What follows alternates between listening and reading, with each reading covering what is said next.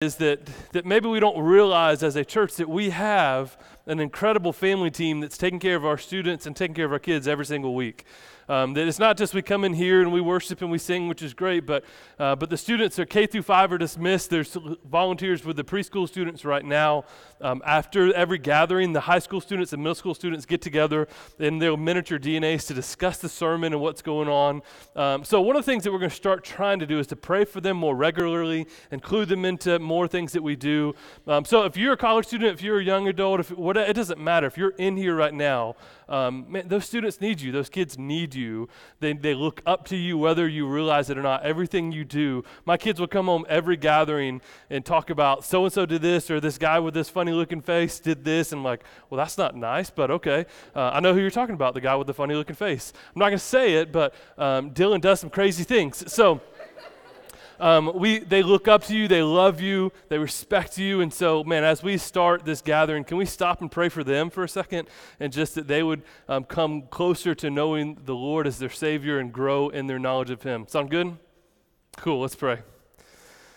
Father, thank you for this gathering. Thank you for this environment that we can just come and worship you and sing to you and have the freedom to do that.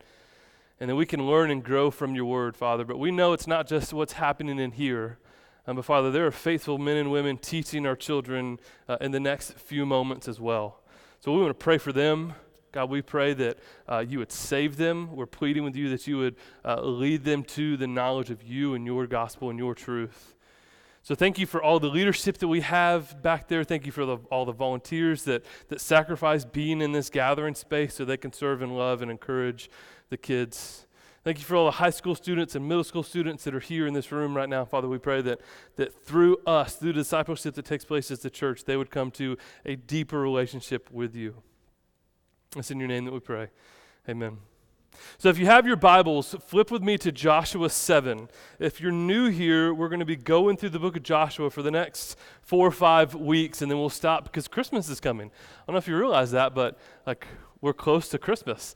So we'll stop and go through an Advent time, and then we'll pick up some more Old Testament books in the spring. But we've been working our way through Joshua. And so as I'm preparing about Joshua, but then also as I'm raising 4 kids along with my wife, I had this thought because as I was studying Scripture, this image kept coming to my mind this week of becoming a dad. Now, I've talked to a lot of you guys about what it looks like to be a dad, and you're excited about those memories. And when my wife and I were planning on trying to have kids, what was going through her mind was, the cuddle sessions that we get to have, right? Like, my son's going to come up and kiss me on the cheek, and it's going to be great. Or the first day of school pictures, or all the sweet moments that happened. But I'm going to let you into a little bit of my mind. I was watching YouTube videos of kids failing, and was going, I cannot wait till my kid eats it hard on asphalt. That's what I want to do. Where's Matt Marsh? So Matt Marsh, if you don't know, ate it hard last week on a longboard. That's what I want, right? I want my kids to eat it hard and hop up. And so here, when I was gravitating towards, before having kids, watching YouTube, here's the most infamous clip that I would constantly watch. Just confession, if you judge me, God will get you for that, right? The videos of kids, they're riding their bike their first time they get up, and they get wobbly and they stabilize out, and then it always happens without a shadow of a doubt. They either look back to their parents, they look to the left or to the right, they get excited, and then bam, hit a mailbox. I'm like, yes, that's what I want. I cannot wait for those memories to happen where my kids just eat it riding their bike. But 3 out of our 4 kids ride bikes, and that never happened. Literally, what was it, last summer? Bree yelled for me to come outside. I walked out, and Emmy had gotten a bike and just started riding it. And so my wife was like, isn't this great? And I'm like, no, there's no fail videos happening. This is not great. But why do I say all this? As I was studying Joshua 7, we're going to get here. I think what's happened to a lot of us is we are the kid on the bike, right? That we know that God helped us and He taught us how to ride the bike. But a lot of us are in this season right now where we're starting to figure out how to pedal on our own, balance on our own. And maybe some of us have already experienced that first wreck that hit hard. Some of you haven't figured it out yet, but there's a thing called sin that we're going to see littered all through Joshua 7 that is going to cause us to wreck our bike if we don't stop and examine what sin is, who God is, and the fact that we cannot ride our bike by ourselves. We are not designed to do Christianity, to do this life on our own. It's not some, let's get good enough to where I can balance myself out and then I'm good. But most of us walk in that arena. And as we'll see in verse 7, we're not alone in that. So we're going to pick it up actually at the end of verse 6.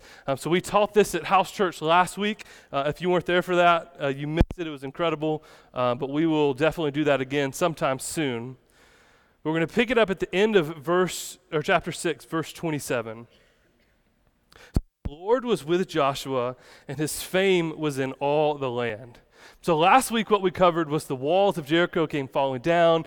They'd marched around it for 7 days. Day 7, the walls fell down. They went in, took everything, destroyed everyone. Massive victory in the eyes of all that were watching, especially for the Israelites.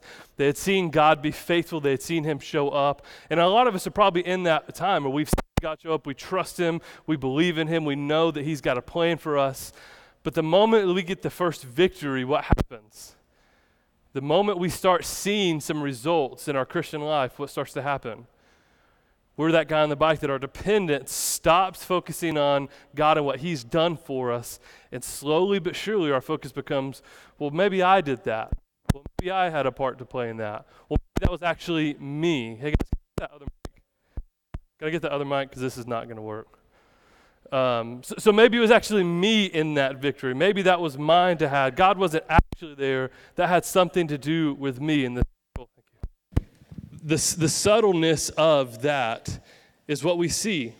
So in verse 27, so the Lord was with Joshua, and his fame was in the land. It was his fame. Slowly but surely, the Israelites were starting to take credit for the victory that wasn't actually theirs. So let's go to chapter 7, verse 1. But, so we see the change start to happen. But the people of Israel broke faith in regard to the devoted things. For Achan, the son of Carmi, the son of Zabdi, and the son of Zerah, the tribe of Judah, took some of the devoted things. So here in chapter 7, we meet the main character that we're going to see over and over this chapter named Achan. And we see straight out of the gate that he broke faith in regard to the devoted things. So I think you should be on the same page. Just go back to chapter 6, verse 18, and we'll see what it's talking about. But God was telling them, but you keep yourselves from the things devoted to destruction, lest when you have devoted them, you may take the devoted things and make the camp of Israel a thing for destruction and bring trouble upon it. Put all silver and gold in every vessel of bronze and iron and holy to the Lord. They shall go into the treasury of the Lord. So God was very clear with them, when you get this victory, because I'm going to give you this victory, all the spoils of war need to come back to me. Do not take any of the devoted things. And if you do, destruction is going to come for all of Israel. It's not just you, all of Israel. So we meet this guy Achan who didn't do that. So I know it's like, oh man, it's Sunday morning, like let's go to church and let's get a chipper message and yay, go Jesus. And we're talking about sin. Right? Who actually wants to be here for this? But there's two things. One, Joshua 7 addresses sin. If we teach faithfully through the Bible, which we try our best to, sin comes up to it. And the second thing that we see is I just don't think we understand the weight and gravity of sin. I think us in our culture, in our day, do not understand the weight and the gravity of sin, of right and wrong. And we see this everywhere. This is not some political commentary. This is just open our eyes and look at the culture around us. Objective truth is dying. Subjective truth is growing. Truth is what you say it is. So how can it be a sin for me when it makes me feel good, when it feels right? So I'm going to keep doing this because sin is what I say it is. Truth is what I say it is. And we start to rub that into the face of a holy God, that's going to lead to destruction. And when we start to understand the weight of sin, then we start to understand the gloriness of who God is. Because I think all of our lack of understanding of sin is rooted in the lack of who God actually is. If we had a correct and understanding of the bigness and the powerfulness of our God, would our sin be these insignificant issues? If Achan had a true understanding of the glory of God, would he have committed that sin? But we all just, if we're honest, think that God is something over to the side. We'll read our Bible, we'll talk to him when we want to, but this bigness of God just is lost on us. And this is where all the trouble begins. It wasn't in Achan's heart, it was his lack of view of the bigness of God. So here's what we have to do before we get too far into this. We have to understand just real quickly, who is God, how big is God, how powerful is God, and what is God's ultimate aim about? Because what we start to think is that God is ultimately about me. I sung that growing up. I understood that in church. That's why I come to church, not because I want to learn about God, because how it makes me feel. That's who God is. But first and foremost, we have to understand that God is for God. God is for God's glory. God is for God's fame. God is for God's renown. God is not ultimately and foremost for us. And this is where our theology starts to get really sideways. Because if we think God is about me and my happiness, then doesn't that make God an idolater? Doesn't that make God's affection, his purpose, not himself and the glory of himself, but it makes it me? And if God's going to stick to his commands that you should have no other God before me, then why do we think that it's okay for God's God to be us and not himself? Oh, but that makes God selfish. Like, how could he not? Oh, he loves you deeply, church, and we're about to see this. But his first and foremost is not us, it's him, lest he would become an idolater, lest we would become his gods. But that's how we walk around, like, oh, God's for me.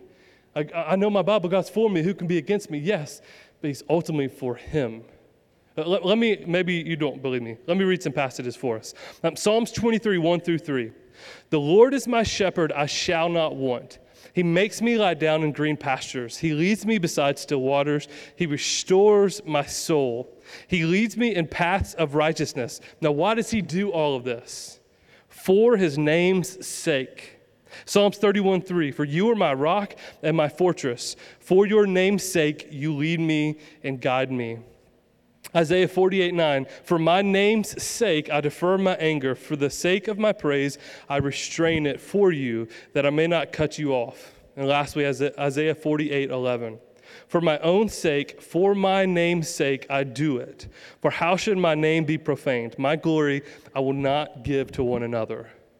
So we see this first and foremost, that God is ultimately for God, his glory, and his namesake. So Achan's sin was not some small, insignificant sin. He was taking what rightly belonged to God and claiming it as his own. Do we understand the subjectivity of our sin? Church, that when we sin, this isn't some small detail that doesn't really matter or that God should just overlook. But in our process of sinning and walking into something that we know we should not be a part of, what we're doing is robbing God of his glory, his name, his renown by saying, I would rather do this than follow you. But somewhere in between, we've lowered the importance of God and we've raised the importance of ourselves. And so we think sin just is what it is, that it doesn't really require repentance, that it doesn't really matter. It might be sin for you, but it's not sin for me. Just get over it. You're taking this too serious, Pastor. All right, let's read on. Joshua 7, let's pick it up in verse 2. Joshua sent men from Jericho to Ai, which is near Bethaven, east of Bethel, and said to them, go up and spy out the land. And the men went up and spied out Ai, and returned to Joshua and said to him, do not have all the people go up, but let about 2,000 or 3,000 men go up and attack Ai. Do not make the whole people toil up there, for there are few. So about 3,000 men went up there from the people, and they fled before the men of Ai, and the men killed about 36 of their men and chased them before the gate as far as Shebarim and struck them at the descent. And the hearts of the people melted and became as water. All right, so let's just put this together. Joshua 6, Jericho walls fell down, massive victory. We've just learned about Achan's sin, that he's hid the devoted things, and then what takes place. Now, this is a little sidebar, but I have to point this out too. Because even though Achan's getting all the credit for this sin and this shame, look at Jericho's leadership. Look at Joshua's leadership. Did he actually pray before he sent the spies up? Did the spies coming back mention anything about God, his providence, his protection, his leadership? No, they came back with a little swagger. Oh, there's not that many people up here. Let's just take 2, maybe 3,000. We've got this. Don't sweat it. Let's just go up there, win, and then keep on going. So this initial victory of Jericho has totally changed the posture of the Israelites from God is salvation, God is leading this, God is in charge of this, to just, oh, I've got this. Listen, church, maybe God isn't giving you what you are praying for, desiring, asking, because you cannot handle that victory. Maybe the things that you've been wrestling with, that you want so hard, that you've been praying for, God is resistant in answering that prayer, because the moment he does, he knows you're going to turn his back on him and you're going to go do your own thing, claiming that was your victory, not his. And we're going to see the response of sin and how it just wells up all these illegitimate thoughts and fears and worries in our heart, when the reality is it's just sin, church. Sin is what draws us far from the Father. Sin is what messes everything up. Do we hate sin? But we have to see here that was just kind of a little sidebar, from the text, we have to understand what's actually happening. The sin of Achan, battle of Ai, 36 men have died. Now here's where we don't really understand most of the time. Do you understand, believe, or actually walk in the truth that your sin has immediate consequences for those around you? See, what we do is we just hide our sin in our heart. Oh no, this is just between me and God. I'm going to confess this on my own time. It's not that big of a deal. Well, Achan was doing the same thing. But because of the destruction that God promised over Israel for their sin, now 36 men have lost their lives. So we start to just internalize and personalize, oh, this is just between me and God. We're okay. There's no big deal. No, we clearly see through the text that our sin has ramifications for those around us. I mean, Romans 5 says it this way, Romans 5:12. Therefore, just as sin came into the world through one man, and death through sin, and so death has spread to all men because all have sinned. So let me ask you, does the sin of Adam and Eve have consequences on us today? Yes. Does the sin as me as a father have consequences on my children today? Yes. I mean, as I was writing this part of the sermon, just the thoughts kept coming through my mind of pastor after pastor after pastor that had secret sin that when it came out, it destroyed the entire church. So if I get caught up in sin, if we don't believe this, that sin doesn't have ramifications for those around us, if I get caught up in a secret sin that comes out, do you not think that it's going to cause damage within this church? If I get caught up in secret sin and I don't tell my wife, and I don't tell my kids, and it comes out, do you not think that it's going to cause damage to my wife and to my kids? If you think that you can have a secret sin that you don't know, that no one knows about, and it's never going to come to the light and cause destruction for those around you, please read your Bible. Because this sin has way more to do with just you. This sin is going to cause destruction and hurt and pain for those around us. That sin has true, honest ramifications. It's not just a personal thing that, it's just between me and Jesus. He knows, brother. Oh, trust me, he knows, brother. But it's going to get bad. We have to understand that true sin has true ramifications. So let's keep going, verse 6. Then Joshua tore his clothes and fell to the earth on his face before the ark of the Lord until evening.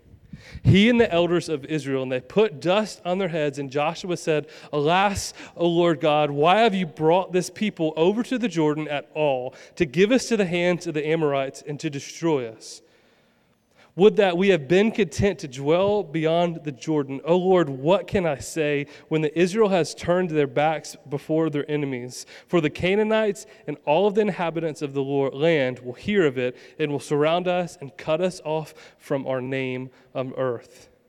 And what will you do for your great name? So Joshua, that was so confident, that was leading so well, gets one defeat. And what does he naturally start to do? He blames God. That our immediate response when sin starts to well up in us, when we see the consequences of sin around us, is to never take examination of our own heart, to never think about what we could have done to lead to this, but we immediately start throwing shade and blame towards God. If God would have been here, this would have happened. God, how could you love me and still let this happen?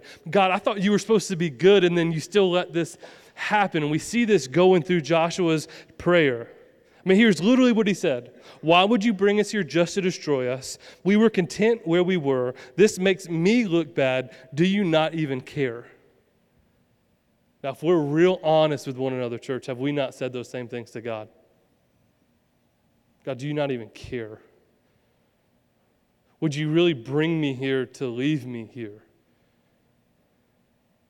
God, I thought you loved me. How could you? Church, let's just be real with one another. We've prayed those prayers, and we've thought those thoughts. We've had anger and resentment and bitterness towards the Lord. But we've also followed the example of Joshua, that our first question wasn't, is there sin in me, God, that's causing me to not see your purpose and your plan and your redemption for the world? Is there sin in my community that's leading us astray from what you would have us to do? God, you are good, and you are big, and you are full of love, grace, and mercy. I know you are. So what's happening here, Father? But no, you let one thing happen to us, and what do? God, how could you? How dare you? How could a loving God do this? You instantly start throwing shade, just as Joshua did, to a loving, holy, merciful God. Now, let me put one massive asterisk on this. Not everything, please hear me, not everything that happens in your life is a direct result of sin. Sin is broken, sin is around us, sin is evident everywhere. So we see clearly that 36 soldiers come home or don't come home from this battle in Ai because of the direct result of the sin of Achan. So if I'm preaching those funerals for one of those 36 soldiers, I'm not going to say, listen, as a family sitting right here, listen, family, your dad had secret sin that killed him. It's not what I'm going to say. That we've all gone through death, hurts, brokenness before. And that's just a symptom of sin and brokenness in this world. That it's not a if-then. If I do this, then God blesses me. If I don't, then God smites me. We're not walking in that kind of environment. My point through here in Joshua 7 is that when bad things come in, when sin starts to root, our first response shouldn't be to blame God. Our first response should be repent to God of all the sin that might have led to this decision. The sin is serious, and it must have ramifications, and it must lead to repentance. So let's keep reading. Joshua 7, we're going to pick it up in verse 10. The Lord said to Joshua, "Get up. Why have you fallen on your face? Israel has sinned. They have transgressed my covenant that I commanded to them. They have taken some of the devoted things they have stolen and lied and put them among their own belongings." Verse 12. Therefore, the people of Israel cannot stand before their enemies. They turn their back before their enemies because of the devoted things now that leads to destruction. I will be with you no more unless you destroy the devoted things from among you. Verse 13, get up, consecrate the people and say, consecrate yourselves for tomorrow, for thus the Lord God of Israel. There are devoted things in your midst, O Israel. You cannot stand before your enemies until you take away the devoted things among you. In the morning, therefore, you shall be brought by your tribes, and the tribe of the Lord shall take a lot, come near by the clans. And the clans that the Lord takes shall come near the households, and the households that the Lord takes shall come man to man. And he who is taken with the devoted things shall be burned with fire, he and all that he has, because he has transgressed the covenant of the Lord, and because he has done an outrageous thing in Israel. Now, a long passage, let's kind of work through this. The first thing we have to see, and we have to understand this, you read the book of Psalms and you see David throw out some massive, offensive things in the face of God. You see Joshua just say, God, don't you even care about your name? Why weren't you here? Why would you bring us here to leave us? How good of a God could you be if this is your plan? Listen, God can hear and he can handle our hard and honest prayers. The fact that God didn't just destroy Israel right there on the spot after Joshua made this blasphemous statements is nothing short of his grace and his mercy. So he can hear us. He can understand our prayers and our hearts behind our prayers. So we see this grace of God start to bring manifest in his life. But verse 12 is what should haunt us of all of Joshua 7. that because of your sin, I will be with you no more. Are we tracking with that? And we talk about sin all the time. That is just common vernacular within the church, within evangelicalism. Sin is sin, yes, and we understand that like sin is commission, sin of omission, that you shouldn't do what you know you shouldn't, but also you should do what you know you should. So there's different levels of sin, different ideas of sin, and so we just kind of have this common, oh yeah, I know what sin is, I know what sin isn't, and I shouldn't do sin, but like, okay. But verse 12 goes right to the heart of what sin actually is. I will be with you no more because of your sin. Do we understand that that is what sin does? That it creates a chasm, that God can no longer be with us. And listen, I want you to write that down. I want you to pray over that, think over that, meditate over that this week.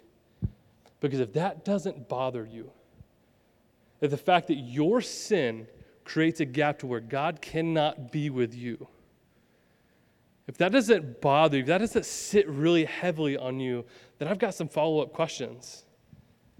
The fact that there's sin in your life that creates a chasm, creates a way that God can no longer be with you, and you go, you might want to go to Moe's? Okay, God can't be with me. Who's playing football this week? Right? If that doesn't create this angst in us, that because of sin, the consequence of sin is that God can no longer be with me, then I think we have a really immature version of who God is. There's no true love. There's no true affection. If I knew that there was something that I could do that would allow my family to say, because of that, I can no longer be with you, do you think I would walk in that? You think if my wife was standing face to face and said, Gabe, if you continue doing this, I can no longer be with you, I'm going to go, oh, that? Well, let me go do it real quick and see what happens. I hope you have a good day, Bree. If she said to me, Gabe, if you keep doing this, the kids, we're going to have to go away because we can no longer be with you in this sin. And I go, they're just kids. There's no heart, there's no affection, there's no love there if I can just flippantly say, all right, see ya. But when we understand the weight of our sin, that's what the causality is, that God can no longer be with us in our sin. And if we go, okay, then there's no love, there's no affection for the Father that saved you, for the Father that loves you, for the Father that's pursuing you. And we just have to be honest with that. But if sin has entered your heart, there's two things, instructions that God gives to Joshua. In both of them, he phrases it in the phrase of get up. The first thing he says, get up, the sin is the problem. Joshua, it's not that I don't care about you. It's not that I've brought you here to leave you. All those things that you threw at me have zero weight in the accusation. The true reality is what the problem here is that it's sin. And you cannot fight sin laying there. Get up. Put on clothes. Let's go. It's time to wage war against the sin that's destroying you and your people. So get up. We see this happen all too often. Oh, woe is me. I can't do anything. God's saying, get up. Let's go. Let's fight the sin. And the second get up is literally, the Hebrew word is go. Get to work dealing with this sin. So what happens when the Father gently and graciously reminds us of the sin that's causing a separation between us and Him? He's saying, get up, this is serious, and let's fight. A famous theologian said that be killing sin or it will be killing you. So we are naive to think that we don't wake up every single day with the battle of sin. There's never going to be a day where you go, oh, I'll sin free today. No temptations, no ramifications. I just killed it. I'm going to get to bed and do it again tomorrow. That every day we wake up, we're waging war. We're literally fighting against our sin. But again, is that on the forefront of our mind? For Joshua, victory was on the forefront of his mind. For Joshua, his fame was on the forefront of his mind. His popularity, his notoriety, everything was about him. And so, of course, he totally got blindsided by the sin that wrecked all of Israel's plans. So are we fighting? Are we literally getting up and going after our sin day by day? If not, we're going to be devoured. So flip down with me to verse 20 as we start to see the truth of Achan's sin. And Achan answered to Joshua, "Truly, I've sinned against the Lord, God of Israel, and this is what I did. When I saw among the spoils a beautiful cloak from Shinar, 200 shekels of silver, and a bar of gold weighing 50 shekels, then I coveted them and took them. And see, they are hidden in the earth inside my tent with the silver underneath." So Joshua sent messengers, and they ran to the tent, and behold, it was hidden in his tent with the silver underneath. And they took them out of the tent and brought them to Joshua and to all the people, and they laid them down before the Lord. Now I just want to get super practical because there are 4 words that Achan uses as an own confession that leads us to what happens in sin. If we think that we've got sin covered, that it's never going to get us, it's never going to deceive us, we're never going to fall for it, that our sin is not going to create a chasm between us and God, I don't know how to help you. But if you do understand the weight of sin, here's how it happened for Achan. The first thing from his mouth is that he saw the treasures. That he saw it. I don't think that we realize how attacked we are constantly. That we are constantly seeing things with our eyes that are causing us to lust, that are causing us to want, that are causing unsettledness in our own hearts.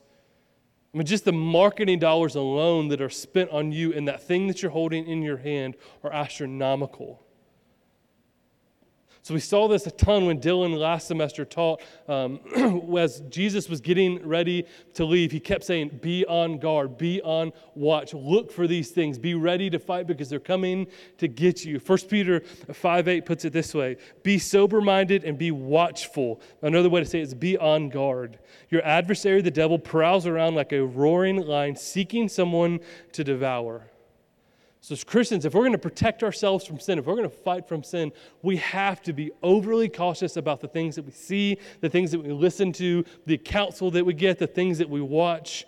Now listen, I'm not trying to be this over legalistic, like you only watch G-rated movies. You're going to, let's after church today, we're going to go home, get all your books and all your CDs and all that stuff. Do y'all still even have CDs? Nope, a little old for that one. Bring me your phones and we're going to have a good old-fashioned burning in the parking lot. We're just going to bring all the things that cause sin to you. We're going to put it right there. Burn it. I'm not trying to sound Lloyd legalist over here. But I'm saying we cannot play with fire and expect not to get burnt eventually. And you know what's leading your heart astray. You know what you see with your eyes is going to cause you to wonder and is cause sin to stir up in you. So we have to take this advice from God. Are we going to get up and stop it? Or are we going to sit around and entertain it? Because sin will not be entertained. It will devour you. So Achan saw this treasure, and then he coveted it. He desired the silver and the gold and the garments more than he desired fellowship with God. And here's what covenant starts to get to the root of. Do you care more about the things in your possessions and your fame than you do the things and possessions and fame of God? Because that's where covetousness enters into our heart. Here's what John Piper says about this. I suspect that the reason the 10 Commandments begin with the commandment, you shall not have no other gods before me, and ends with the commandment, you shall not covet, is that they're essentially the same commandment. They bracket the other 8 and reveal their source. Coveting means I want something that I don't have. I've seen it, and now I want it. And listen, church, we live in a day where a lot of times we can go get it. It's tangible for us. It's easy for us to see something that we want, and then we have the resources to just go get it. There's no prayerful consideration. There's no thought behind it. And unless you think that like I'm just this incredible guy that understands all of it, who watched Game 4 of the Cardinals versus the Braves? Incredible when that as soon as the game was over, I had StubHub pulled up on my phone. I said, hey, Bree, here's some tickets we can get. Here's how everything's going to cost. Let's do it. Financially irresponsible. I don't know how much you think a pastor gets paid, but it's not enough to go to Game 5 of the series. This covenant was in me. I want to be there. I have a massive case of FOMO sometimes. I want to watch the Braves win. I want to be a part of that victory. Let's do this right now. I saw the victory, and I coveted that experience. Let's go. Praise Jesus. Seriously, sovereignty of God. Phone dies. Okay, let me sleep on it and see what happens tomorrow. It's a Braves game. I'm not going to put my family into seasons in debt over a Braves game. So we didn't do it, but I saw it and I wanted it. Now fast forward, they lost 13-1. Whew! Missed that one, right? I have wondered if I was there, what would have happened, but it's neither here nor there. Favor. Just kidding. But seriously, we see things and then we covet it. We want it. We want that experience now. We want that thing now, not realizing that what our soul is searching for is God, not things of man. We've got to stop worshiping the created over the creator, as Paul would tell us. So we see Achan says, I saw it, I coveted it, and then I took it. And the order here is massively important. The sin actually, the physical sin happened thirdly. That there were two precursors that led up to the sin of actually taking this. Church, do we realize that? That we think it's the whole seatbelt metaphor, that I'll just buckle up in time because I can protect. If I get in that situation, I'll be fine. But there were two precursors that led Achan into this massive sin, that he saw it and that he coveted against it. Do we realize that what's happening in our soul might lead us to sin in a year from now? What's happening in us might lead us to sin in 10 years from now. It's not right now in this moment that's going to mess you up. It might be 5 minutes, it might be 10 minutes, it might be 2 hours, 2 years. But the things that we look at and the thoughts that we have, we're foolish to think that there might not be fruit of those sins later on in life.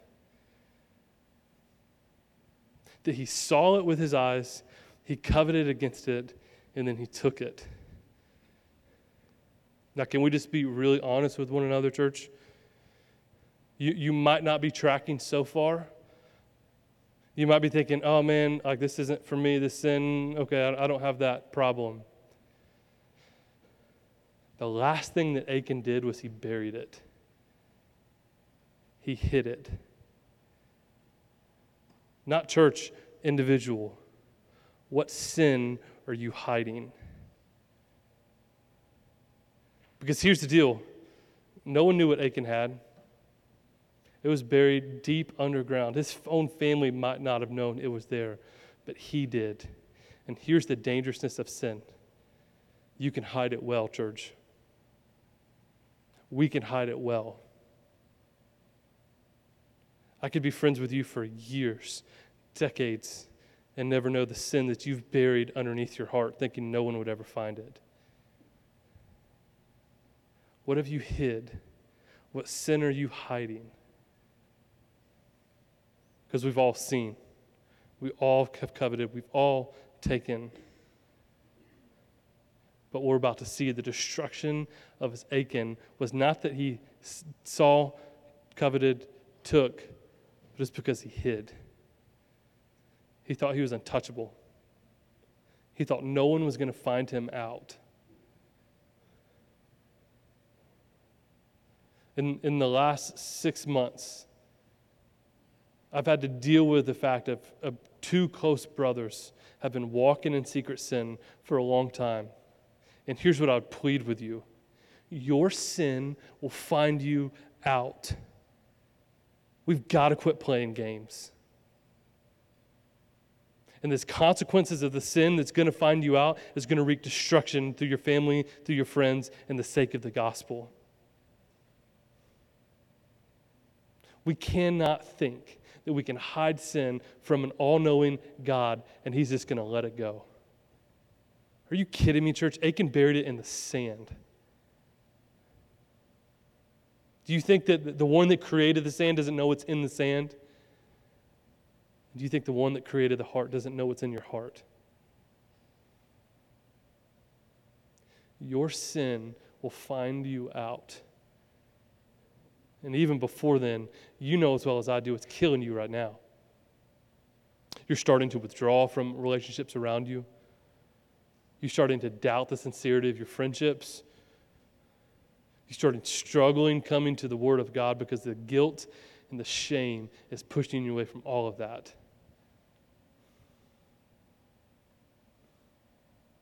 And Joshua sent his men, said, go bury it up and lay it before the Lord. Put his sin on display for the Lord to see.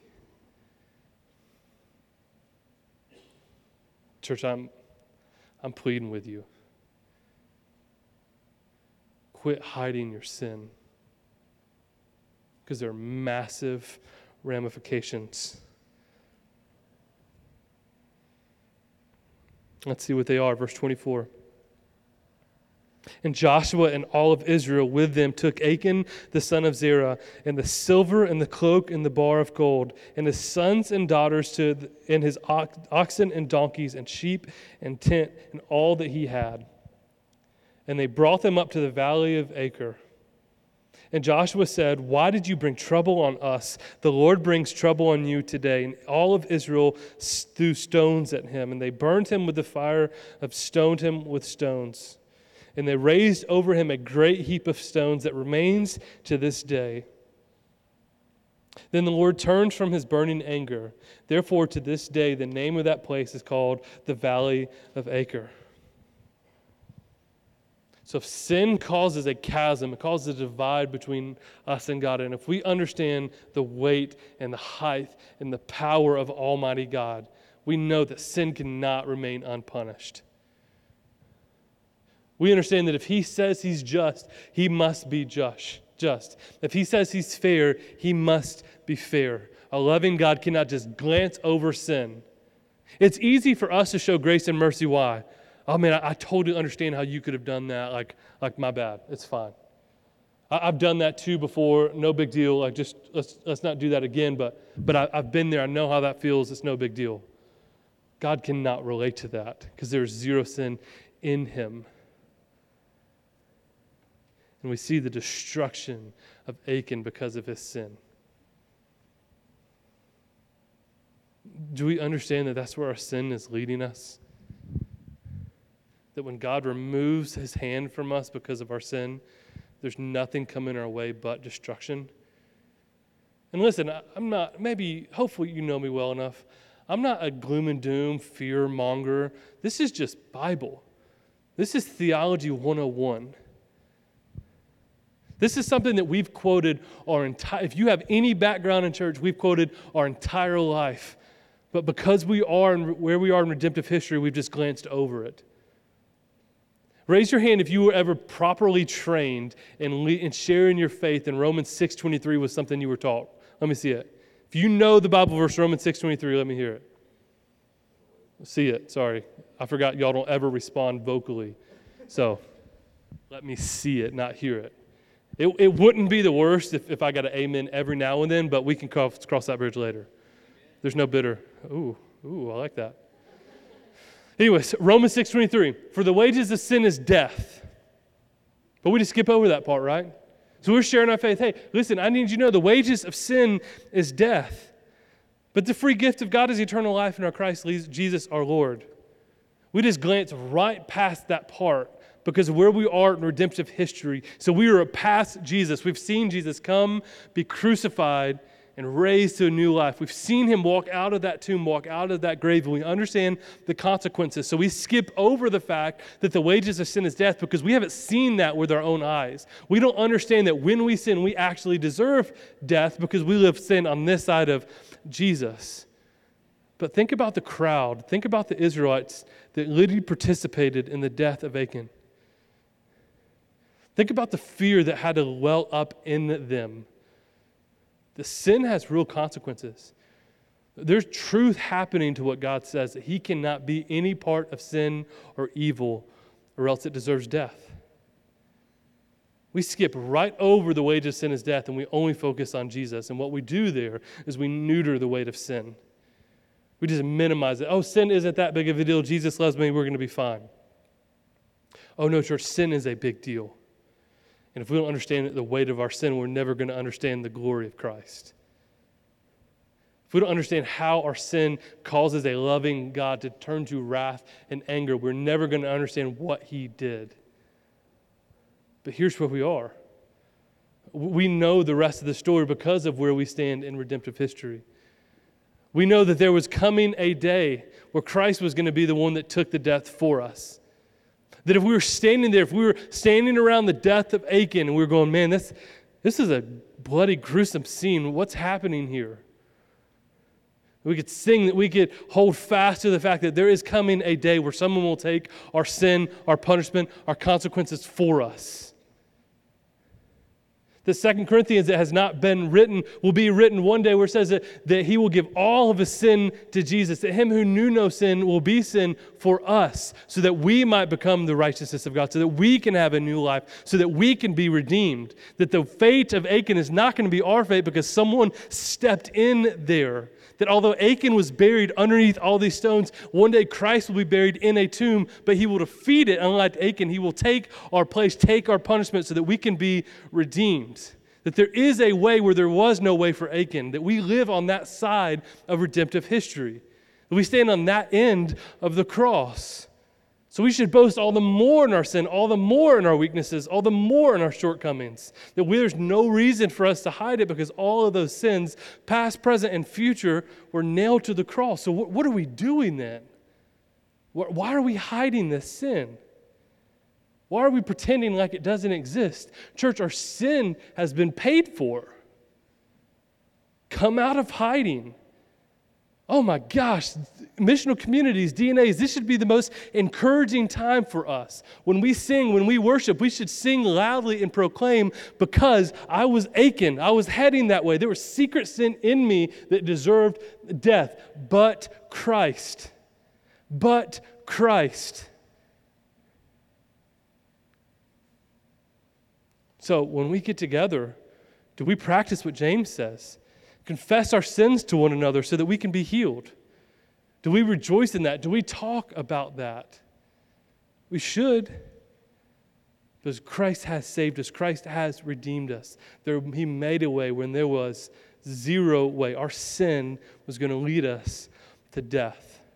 So church, I'm ending with this. Achan's story is not your story. Achan's death doesn't have to be your death. Christ took that upon himself for us. If we understand the weight of our sin and we place all of our faith that we cannot fix ourselves, only Christ can. So Paul gives some pretty clear instructions about communion. This is a time for us to stop and examine our own hearts, that we should not walk into communion lightly. We should confess our sins. We should walk into sin or communion with no repentant sin in our hearts.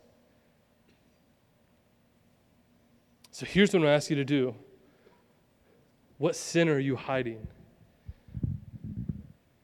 What sin is leading you to destruction?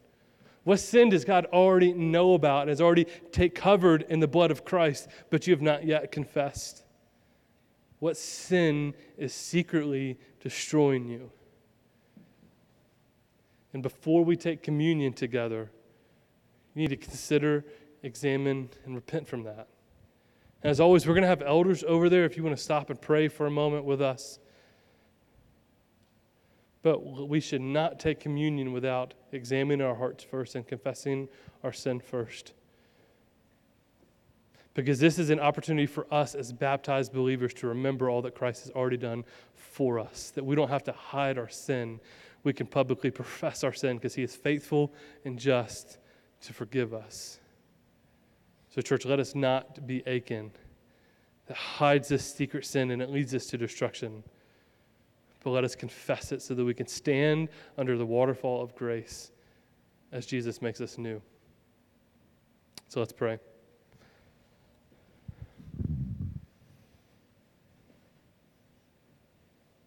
Jesus, we are so grateful that although we did not deserve your love, we did not deserve your forgiveness, there's no way that you should have made a way for us.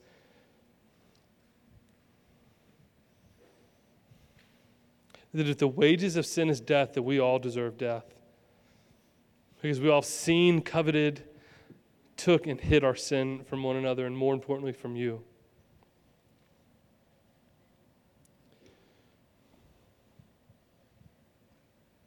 So, Father, this morning, would we confess our sins? Would we stop playing games with you, pretending that we can hide from you? Father, we know that you've already made a way. You've already taken the penalty upon yourself, that there is forgiveness to be had. There's freedom there because of what the cross represents. So let us come out of hiding and run to you, the author and perfecter of our faith. Let us stop playing games with you and stop pretending. Father, let the fear of you drive and dictate our lives, not the fear of man. Who cares what the people around me are going to say? Because we are forgiven. We have been redeemed. And if that's not you, if that's not your story, if the weight of sin is killing you, but you don't know what to do, I'd encourage you to talk to one of us, to pray with one of our elders, because there's faith, or there's forgiveness through faith, that you can be made new, that your sin can be forgiven from the east to the west. But you have to place your faith in Christ alone, not your works, not your efforts. There's nothing you can do to earn God's love or salvation.